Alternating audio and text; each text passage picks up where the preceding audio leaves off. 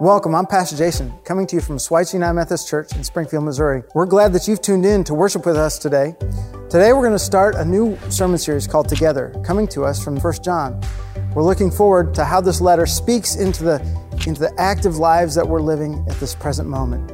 One of the things that we look forward to in summer is Vacation Bible School. This year, Vacation Bible School is going to look very different. I'd like to invite you to take a minute and look at this song that explains a little bit about VBS block parties. When it's the middle of the summer, staying home is such a bummer, and I think I'm just about to lose my mind.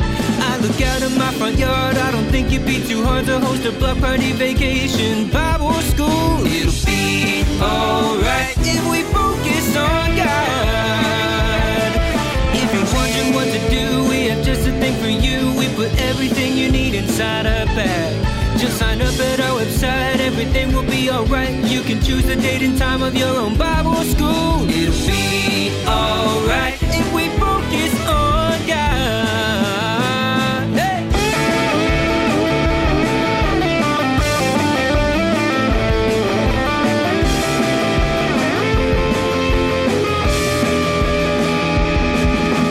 be alright if we focus on.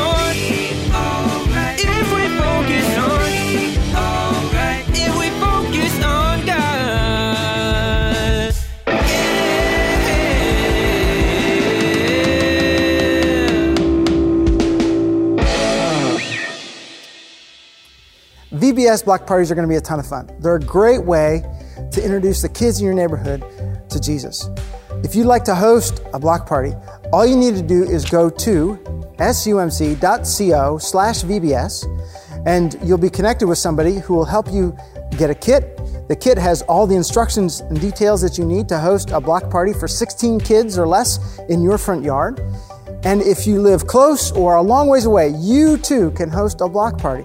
Just go to that website, sumc.co/VBS. You can be local. You can be like Taylor's mom who lives in Illinois. You can host a block party. It's going to be a great ton of fun. You'll meet new people. You'll introduce the kids in your neighborhood to Jesus. I'd like to take a second and talk about what reopening to live worship services looks like here at Schweitzer in Springfield. I've got some bullet points here, and these bullet points are going to be on our website at sumc.co. So if you'd like to know more about, and actually we'd encourage you, because these details are probably going to change from week to week. So here are some details about June 21st.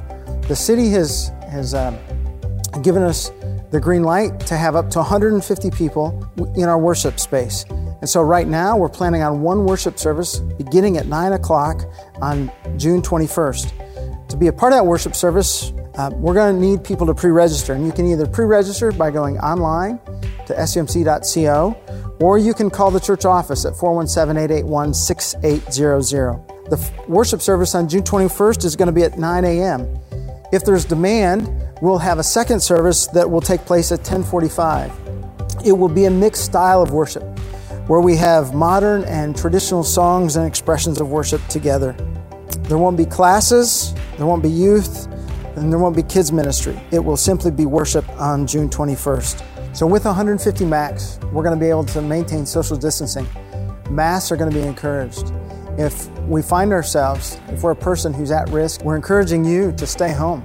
We love you, we care about you, but we want you to join us in worship online. It's a great platform. We are so glad that you've joined us for worship today. We're so glad that we can worship in this way. Let's enter into worship.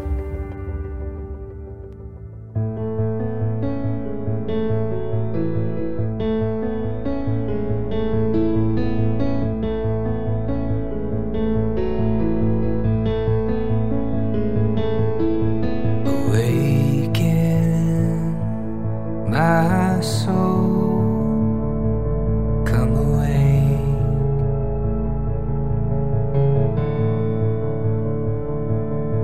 To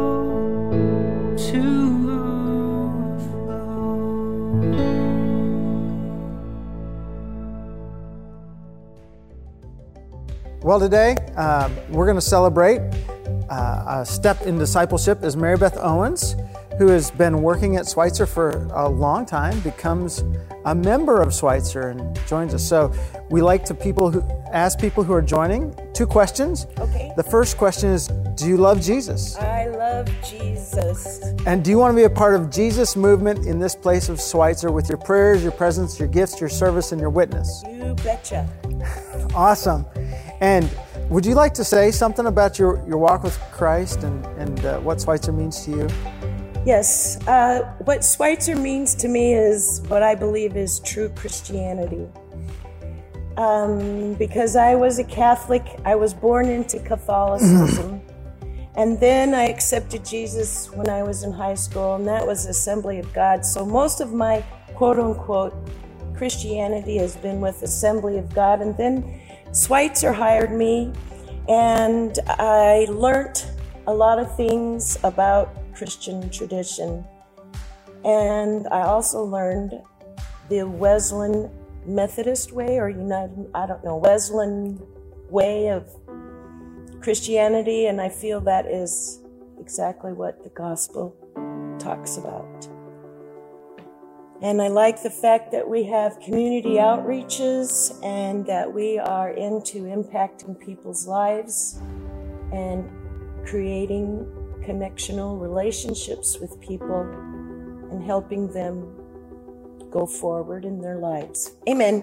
Awesome. Okay. Mary Beth, thank you for that witness. We appreciate you so much and the laughter that you bring to the staff and the joy you bring to the church. I try to bring laughs and joy. Yeah. Not to mention, sometimes I get in trouble. We all get in trouble sometimes. But there is one question to the church that we're going to ask. And we're going to ask the church to respond by pushing the little heart buttons or saying that they agree online. Will you as a church, a part of what God is up to here through Schweitzer, encourage and pray for Mary Beth? Will you help her on her walk in faithfulness to the Lord? And will you join with her? She joins with you in celebrating the work of God in this place and following after Jesus. If so, hit that heart button. Say we will. We love you. Amen. And we love Mary Beth. Okay. Amen. I love you too, Jason.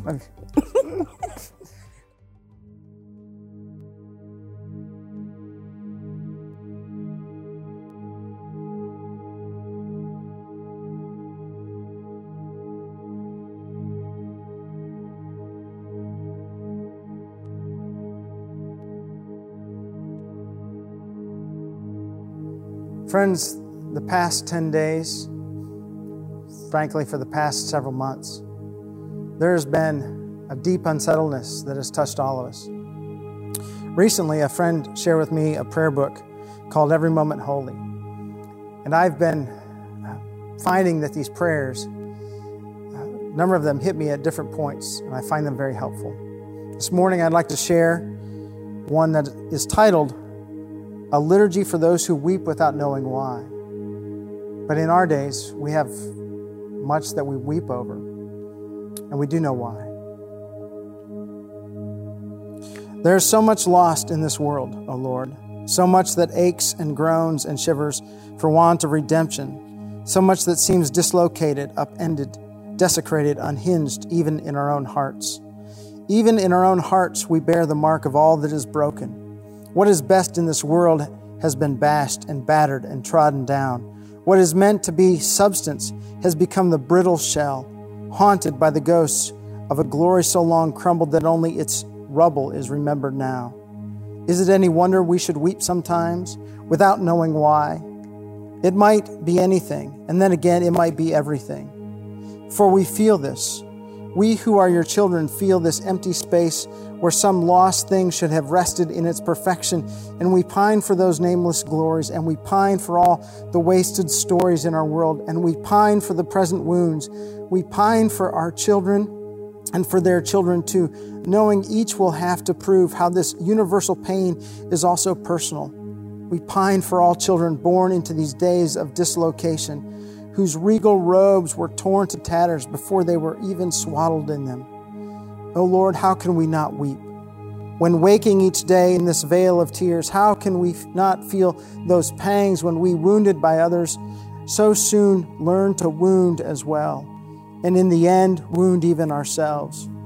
We grieve what we cannot heal, and we grieve our half-belief, having made uneasy peace with disillusion, aligning ourselves with a self-protective lie that would have us kill our best hopes just to keep our disappointments half confined.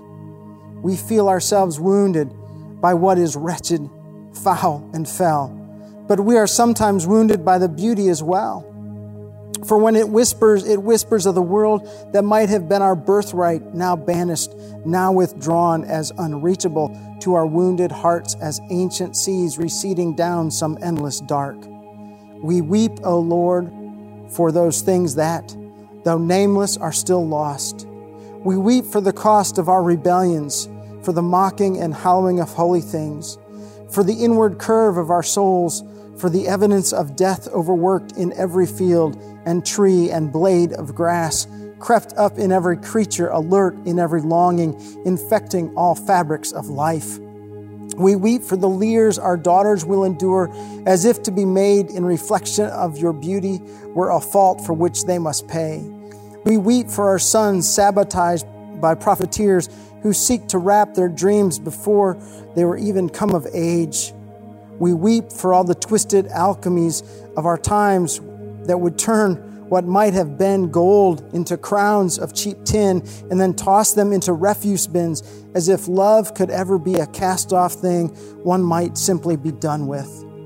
We weep for the wretched expression of all things that were first built of goodness and glory, but are now their own shadow twins. We have wept so often, and we will weep again. And yet there is somewhere in our tears a hope still kept. We feel it in this darkness, like a tiny flame when we are told, Jesus also wept. You wept. So moved by the pain of this crushed creation, you, O Lord, heaved it with the grief of it. drinking the anguish like water and sweating it out of your skin like blood? Is it possible that you, in your sadness over Lazarus, in your grieving over Jerusalem, in your sorrow in the garden, is it possible that you have sanctified our weeping too? For the grief of God is no small thing, and the weeping of God is not without effect. The tears of Jesus preceded a resurrection of the dead. O Spirit of God, is it then possible that our tears might also be a kind of intercession?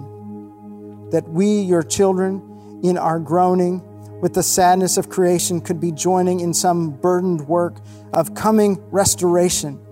Is it possible that when we weep and don't know why, is it because the curse has ranged so far, so wide, that we weep at that which breaks your heart, because it has broken ours, sometimes so deeply that we cannot explain our weeping even to ourselves? If that is true, then let such weeping be received, O Lord, as an intercession newly forged of holy sorrow. Then let our tears anoint these broken things, and let our grief be as their consecration, a preparation for their promised redemption, our sorrow sealing them for that day when you will take the ache of all creation and turn it inside out, like the shedding of an old gardener's glove. O Lord, if it please you, when your children weep and don't know why, yet use our tears to baptize what you love. Amen.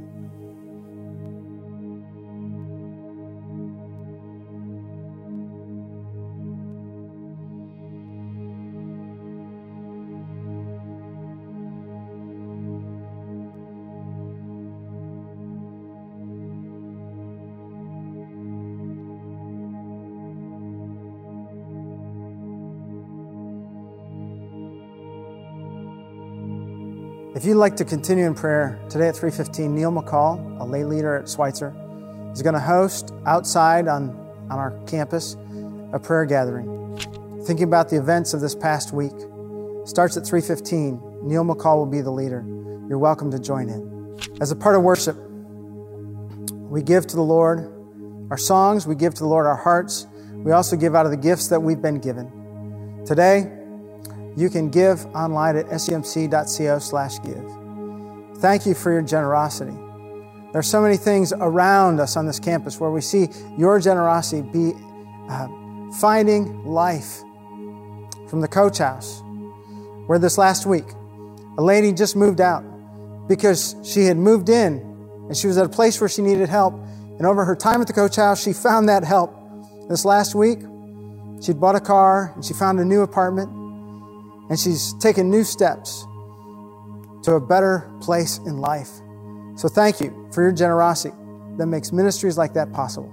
And now, let's continue in our worship.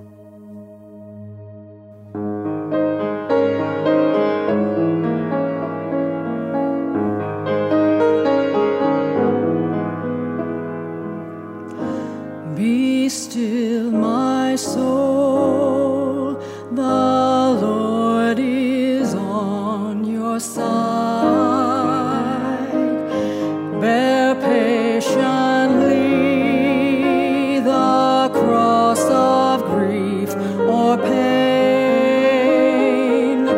Leave to your God to order and provide. In every change, God faithful will remain. Be still, my soul, your best, your heavenly friend, through thorny ways leads to a joyful end.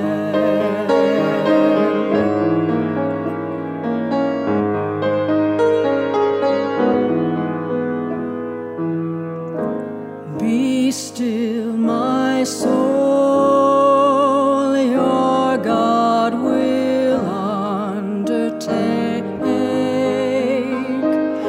to guide the future as in ages past.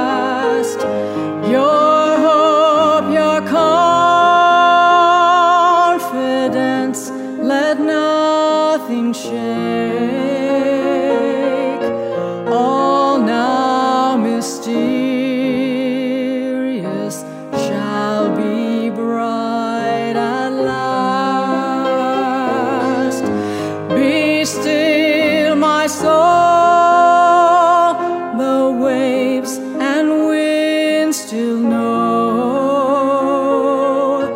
the Christ who ruled them while he dwelt below.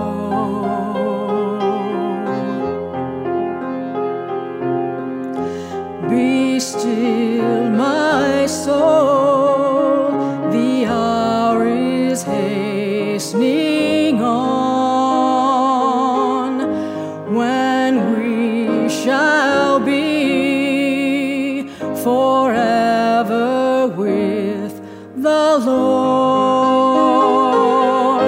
When disappointment, grief, and fear are gone, sorrow forgot, love's purest joys restored. Be still, my soul, when change and tears are past, all safe and blessed, we shall meet at last.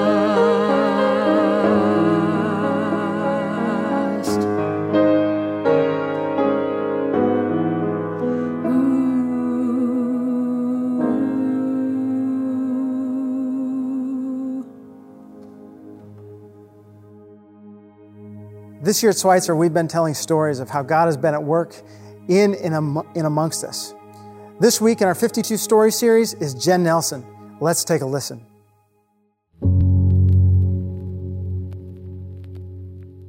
We've been coming to Schweitzer for probably 2.5 years now. I joined the choir. That was a big step for me. And I'm a school counselor, I'm a middle school counselor in Republic. Growing up, life was okay. But as a teenager, a young adolescent, actually not even a teenager, I went through years of abuse, sexual abuse as a child. And it was something that I didn't share until I was much older. Something that I kept very secret from other people in my house and from the world. I mean, I didn't tell anybody.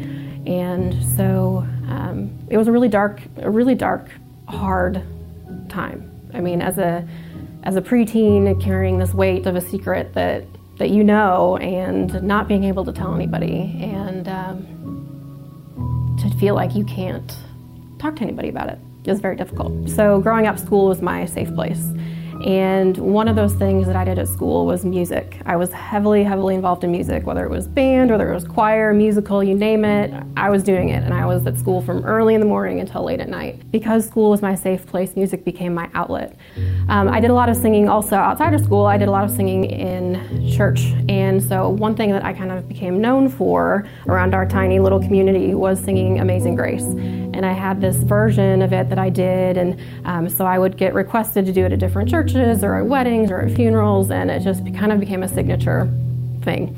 And so I fast forward a little bit. One day I was just really kind of going through a rough patch for a couple weeks, and it was my first time coming to Schweitzer totally alone. And I remember just driving and thinking, Lord, I could just really use a sign today that things are going to work out, that I just need something.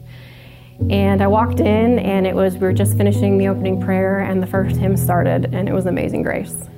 And I just got goosebumps and just kind of this sense of calm that things are going to be okay. And they were. And since then, I got involved in choir here at Schweitzer and have just found a lot of peace in being involved with music again and being able to take what I feel like is a gift and give it back, offer it back to God, to other people in whatever way that they feel like that they need it. And for me, getting to sit with a student and have them share their darkest, deepest parts of them, God's in that moment, and He has led me to that moment, and I'm being able to use all of the things that I've experienced to relate to those kids, to relate to the people that are sharing those things with me, so that I can look at them and say, I'm here. You know, you're not going to ride through this alone. You're not going to walk this journey alone. And I'm not walking it alone either. My name is Jen Nelson, and this is just the beginning of my story.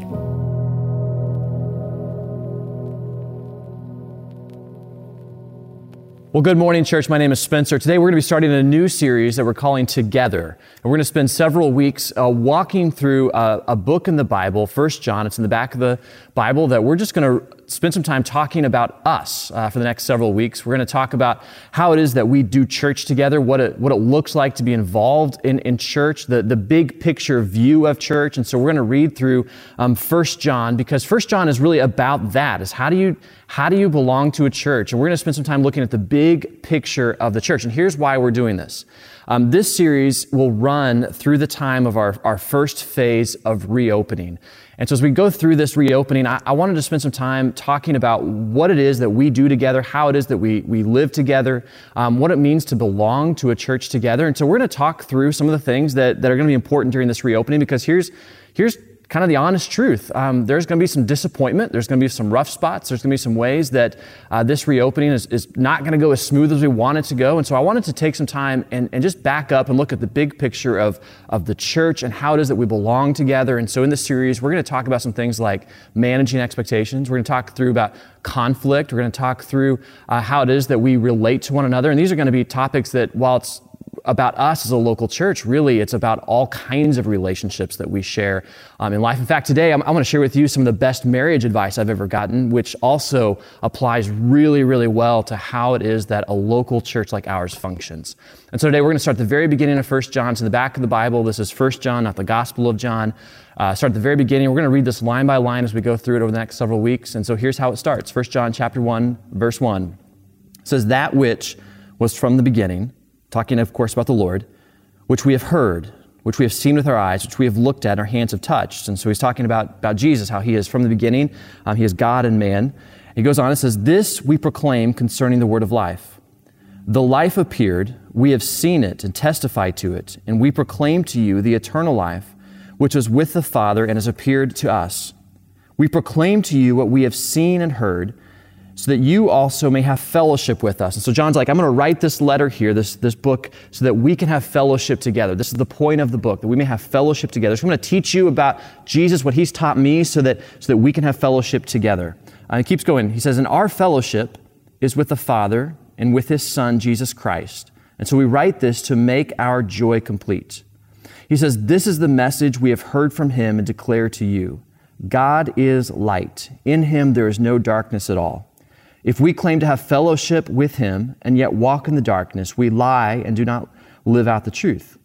But if we walk in the light as he is in the light, we have fellowship with one another, and the blood of Jesus, his Son, purifies us from all sin." And so we read through this opening little bit here, we read through this of 4 times in 7 verses, this hugely important word in the Bible that's used in lots and lots of places in the Scripture. But we read this hugely important word here, fellowship. Fellowship.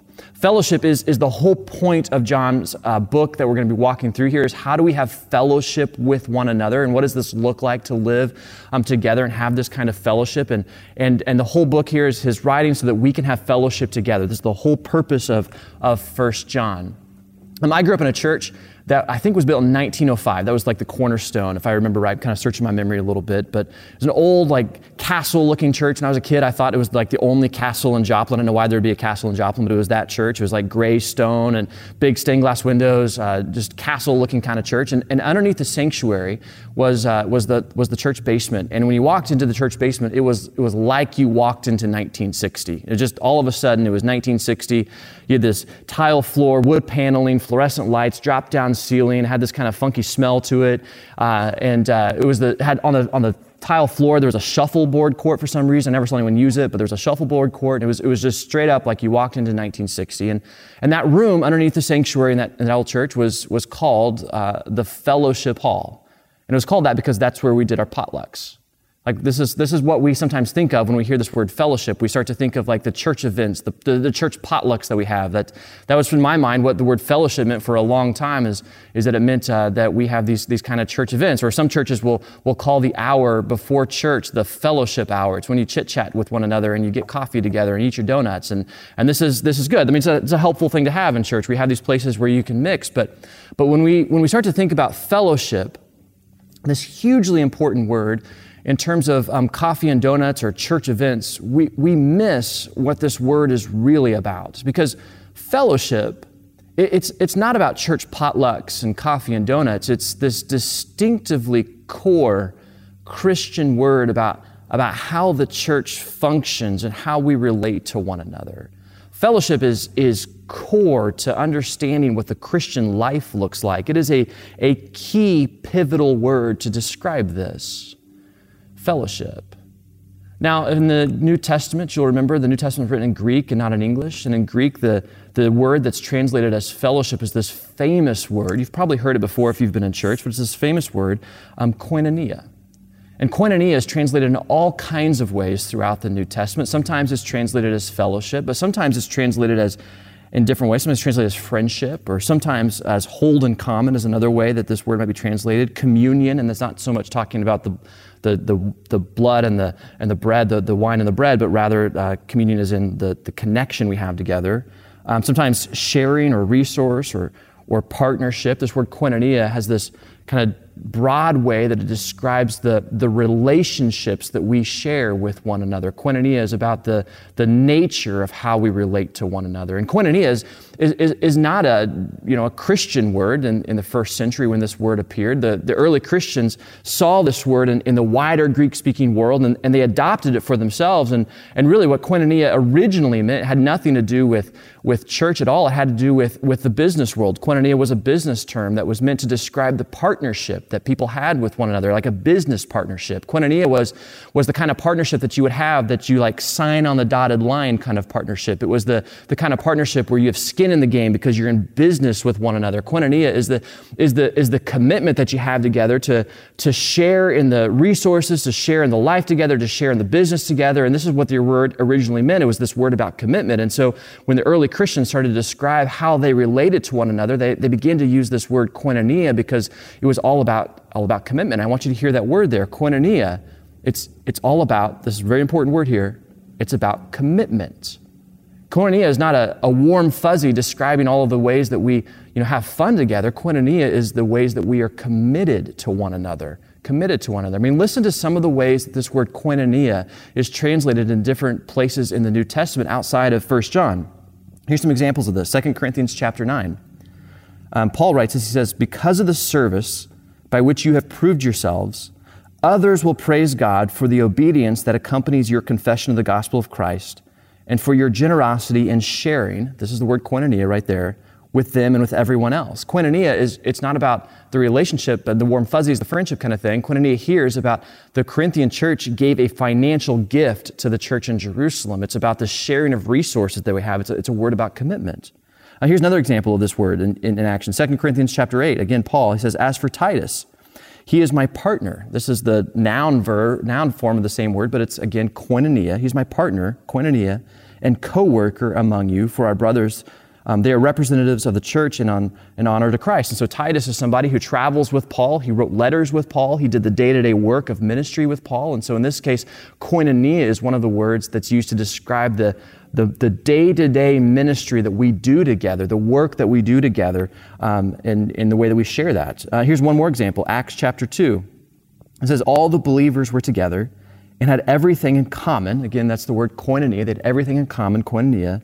And what does it mean to have everything in common? Well, they sold property and possessions to give to anyone who had need. And so in this case, what does it mean to have koinonia is to use what you have to benefit other people. This is the idea of commitment, that we are committed to one another in this fellowship that we share together. Koinonia is this commitment that we have. And so while sometimes we may talk about fellowship as being the hour before worship where we get to catch up with our friends, in a biblical sense, when you start to think about what this word really means, this idea of koinonia, it's really a much deeper level about all of the ways that we are committed to one another. It's the theme of why John is writing this letter, that you and I might have fellowship with him, fellowship with the Father, fellowship with one another, because we are going to be committed in the work that we have together. You see, when I read 1 John and I look at how he uses this word fellowship, I get the sense that for John, church is not a noun to describe a place that you go to, but rather it's a verb that describes how it is that you relate with one another. And the way that we relate with one another, this koinonia that we share with one another, it's not just about the friendships that we develop, it's about the ways that we are committed to one another. And in this commitment, we build unity. And I think the reason why John writes like this is because this is what he learned from Jesus. He's going to write this whole book about how to have fellowship with one another, and he's doing this, I think, because this is what Jesus taught him, which, by the way, is what we read at the beginning of 1 John, is that I'm going to write this to teach you what I've learned from him so that we can have fellowship together. And so I think about the things that Jesus taught John, and I think about the prayer that Jesus prayed in John chapter 17. So not 1 John, but the Gospel of John, at the very end, Jesus, right before he's arrested, he gathers his disciples, they eat the Last Supper, they wash each other's feet, and then Jesus goes and he leads them in this prayer. And in this prayer, it's the longest prayer of Jesus in John chapter 17. Jesus prays for several things. Right before he's arrested, he prays for his disciples, and then he prays for the people who will believe because of his disciples. He prays for us. And I want to read to you what Jesus prays about you and me, about us, about his hope for the fellowship that we would have with one another. And he's not going to use the word koinonia, but the ideas that he presents here are it is exactly that. It is koinonia. So here's what Jesus prays. John chapter 17. He says, "My prayer is not for them alone." That means the disciples. So that's the section right before this. He's not just praying for his disciples, but he goes on, he says, "I pray also for those who will believe in me through their message." He prays for us. We believe in Jesus because of their message. And I think it's amazing that Jesus is praying for us here. He's praying for us. And here's what he prays for us. He says that all of them may be one, Father, just as you are in me and I am in you. May they also be in us, so that the world may believe that you have sent me. This is amazing. When Jesus prays for us, he prays that we would have the kind of unity that he shares with the Father. This is the hope, the dream, the prayer that Jesus has for us. This is the koinonia that gets developed, the sharing, the partnership, the connection that we have with one another, that the goal of this is that we would have the kind of unity, that the Father and the Son and the Spirit share together. It's an incredible sign. Now, I know that the cynics among us would read that prayer and be like, well, that didn't get answered. Because you look at the church around us, the church at large, and you think to yourself, well, there's nothing that looks like unity among them. I mean, for instance, Schweitzer, we belong to a denomination that's about to split up. It doesn't look like it's unified. Or you think about how many churches are there in just our community. I have no idea. There's just like churches on every street corner around here. And so, the cynics among us might look at like what it looks like around us and think to ourselves, well, that doesn't look like it's very unified. It doesn't look like Jesus' prayer got answered here. But then I think about that thing that we say in the Apostles' Creed. We say, I believe in the Holy Spirit. And then we say, in the Holy Catholic Church. And I know some people are uncomfortable with that because it sounds like we're saying the Roman Catholic Church, but the word Catholic really just means universal. And so when we say that line in the Apostles' Creed, it's like we're saying, I believe that the Holy Spirit binds us together in something that's like bigger than us.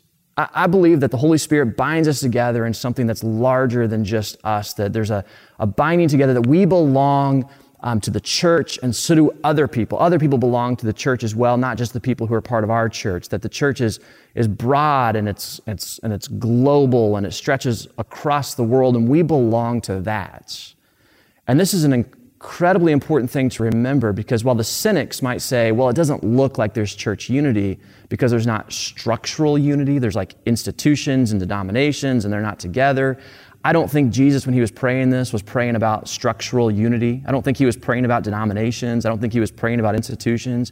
I think he was praying about the deeper unity that we have, where we stretch across the globe because we belong to a church that that follows the teachings of the apostles, that puts Jesus as the center and Lord of our life, that puts Jesus in the center of our church. And because of this, we belong to a church that stretches across the globe. We belong to a church that's bigger than us. And this is an important thing to always be remembering as we talk about our church, is that our church is bigger than just what happens on 2747 East Sunshine in Springfield, that we belong to something that's bigger than us. This is why, for instance, we decided recently to give a bunch of money to the Mozambique Initiative, because we belong to a church that's bigger than us, that we have brothers and sisters who stretch across the globe. And as the Bible says, we belong to a church that belongs to every tribe, nation, and tongue, that we belong to a church that stretches across everywhere, and we belong to that. This is what we are part of. I like to tell people in our new member class, in our new guest class, that when you get to heaven, that while we may be Methodists, there won't be any Methodists in heaven. There won't be any Baptists in heaven. There won't be any Lutherans or Presbyterians or Assembly of God, or fill in the label that you want to, because when we are in heaven with the Lord, there will just be Christians. All the labels that we put up, those aren't on God's side, those are on our side. And so we belong to something that's bigger than us. And the cares and the concerns of what happens outside of just our local church also deeply matter. This is why also we are deeply concerned about the unrest and racism that we've seen expressed in our brothers and sisters are facing across the world right now. We're deeply concerned about that, because it's not just our concern about 2747 East Sunshine, Schweitzer United Methodist Church. We are concerned about our brothers and sisters who face all kinds of discrimination and injustice. And when we see racism applied to our brothers and sisters in other places, in other cities across America, we are deeply discerned by that, because their concern is also our concern. We belong to something that's bigger than us. And I say this to say that because if we are going to be a church that is understanding that we are part of something that's bigger than us, things like racism and white supremacy have absolutely no room in our church. Racism and white supremacy, listen friends, I don't know how to say this any stronger. Racism and white supremacy and the systems that go with that are incompatible with the gospel. They do not work together. And we cannot be a church that even hints at that sort of thing. And so we condemn that in all its forms, and we understand that the concerns that our brothers and sisters in other places may have this morning, they may not be just their concerns, they're also our concerns, because we are part of a church that stretches across the world and in all kinds of places, and so we share those burdens. One of the things I'm heartbroken by, but then I was really encouraged this week, was one of our church members understood this dynamic and reached out to me and said, hey, I want to organize a prayer vigil. I want to organize a prayer gathering. So this afternoon on Sunday at 3:16 for John 3:16, because God loves the whole world, there'll be a prayer gathering here in Springfield at our church and our property, and we invite you to come and share in this, because we understand that we are part of something bigger than us. This is what koinonia is.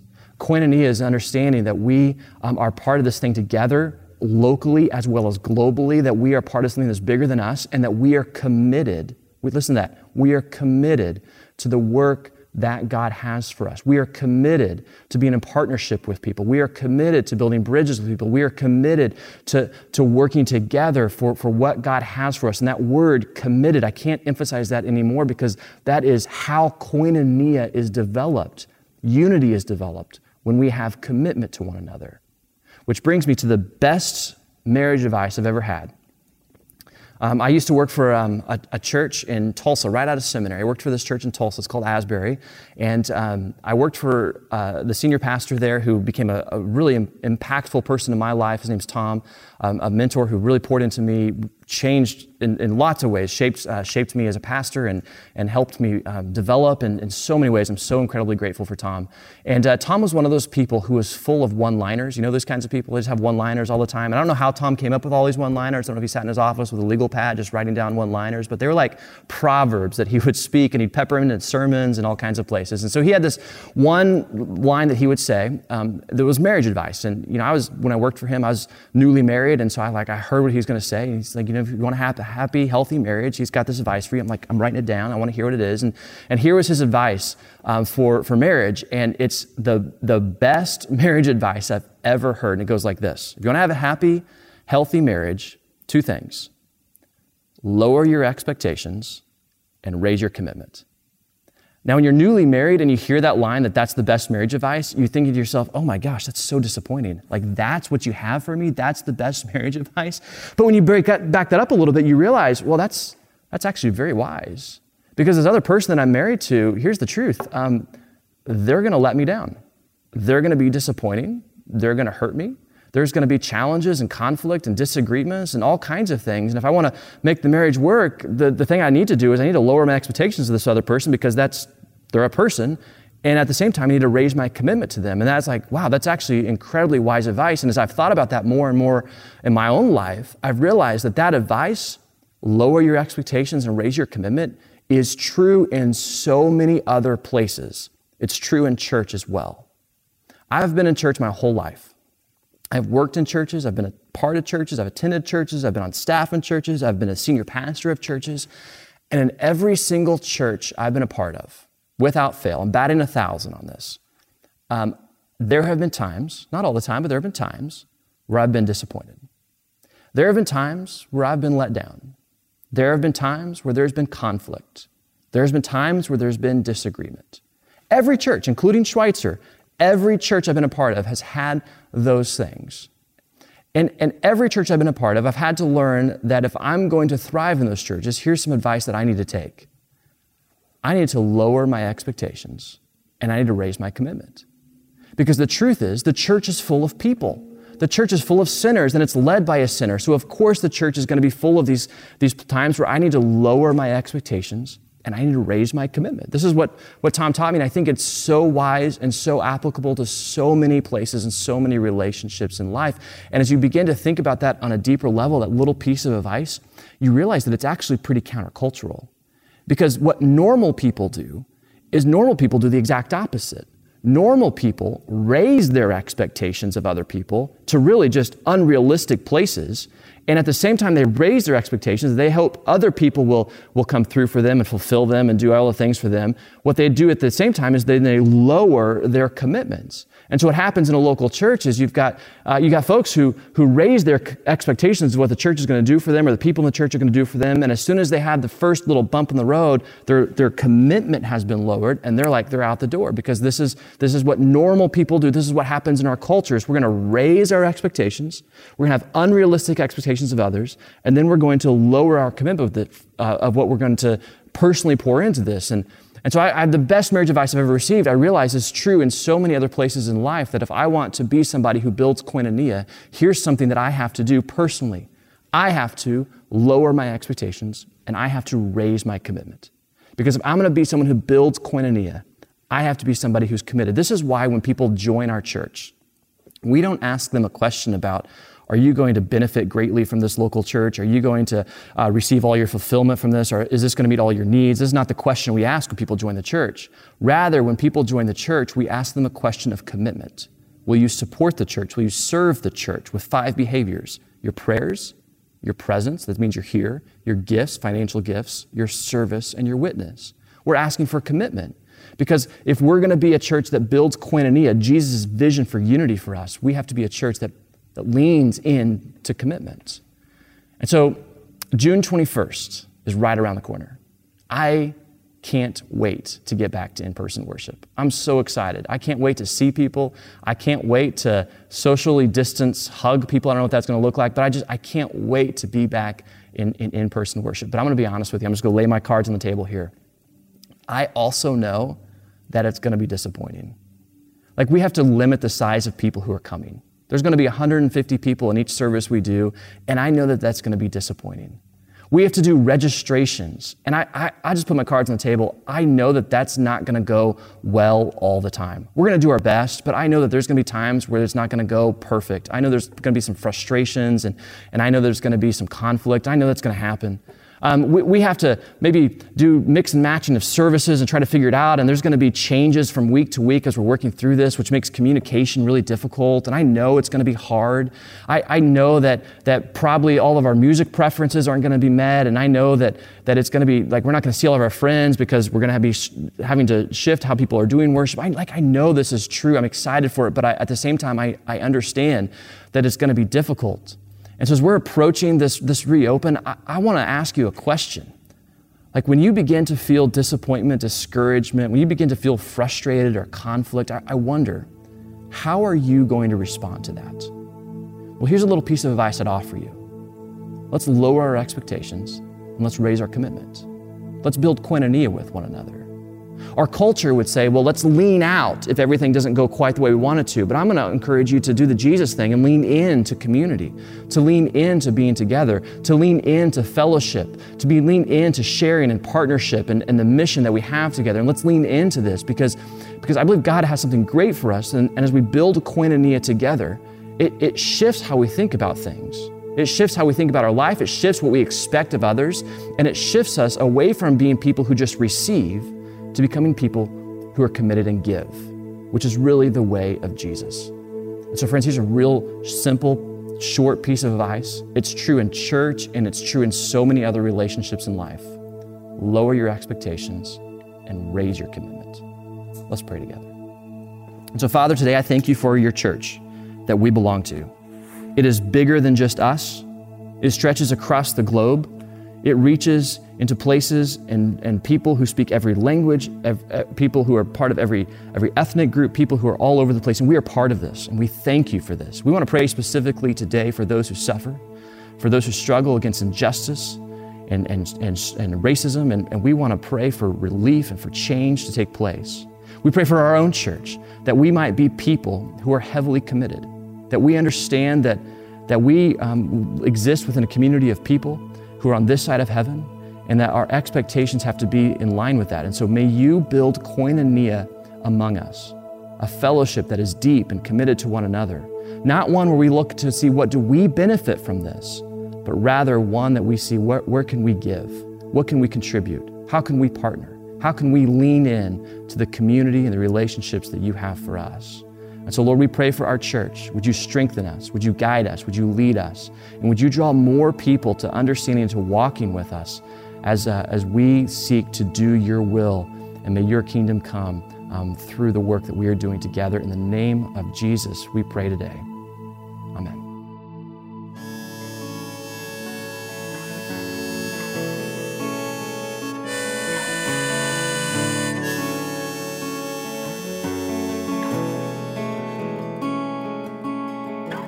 Our Father everlasting, the all-creating one, God Almighty,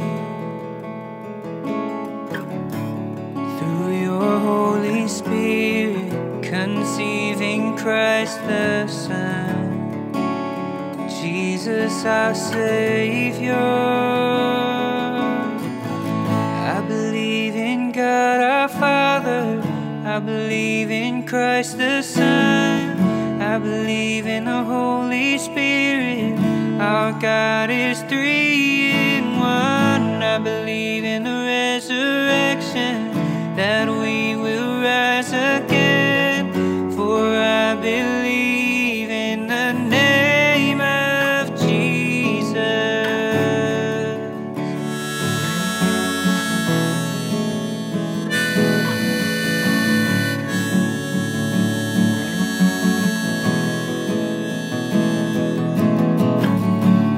Judge and our defender, suffered and crucified.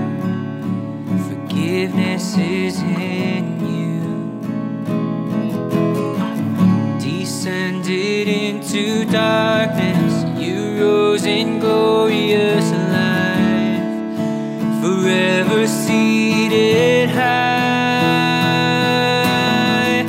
I believe in God our Father, I believe in Christ the Son, I believe in the Holy Spirit, our God is three in one. I believe in the resurrection, that we will rise again, for I believe in the name of Jesus.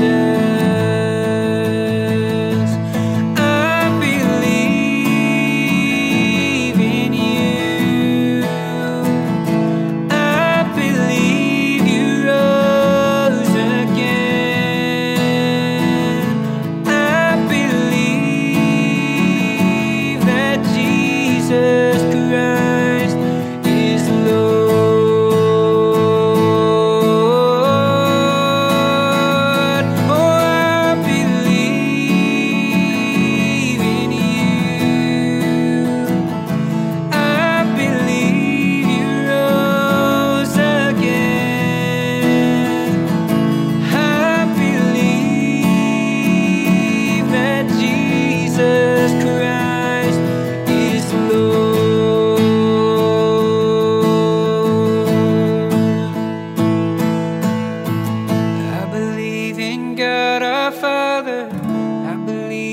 in Christ the Son. I believe in the Holy Spirit.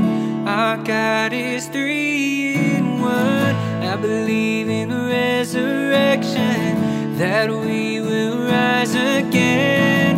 For I believe in the name of Jesus. I believe in life eternal. I believe in the virgin birth. I believe in the saints' communion and in your holy church. I believe in the resurrection when Jesus comes again. For I believe in the name of Jesus. For I believe in the name of Jesus.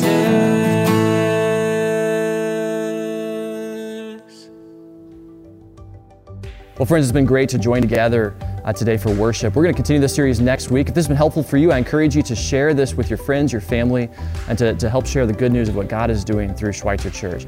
We'll see you next Sunday.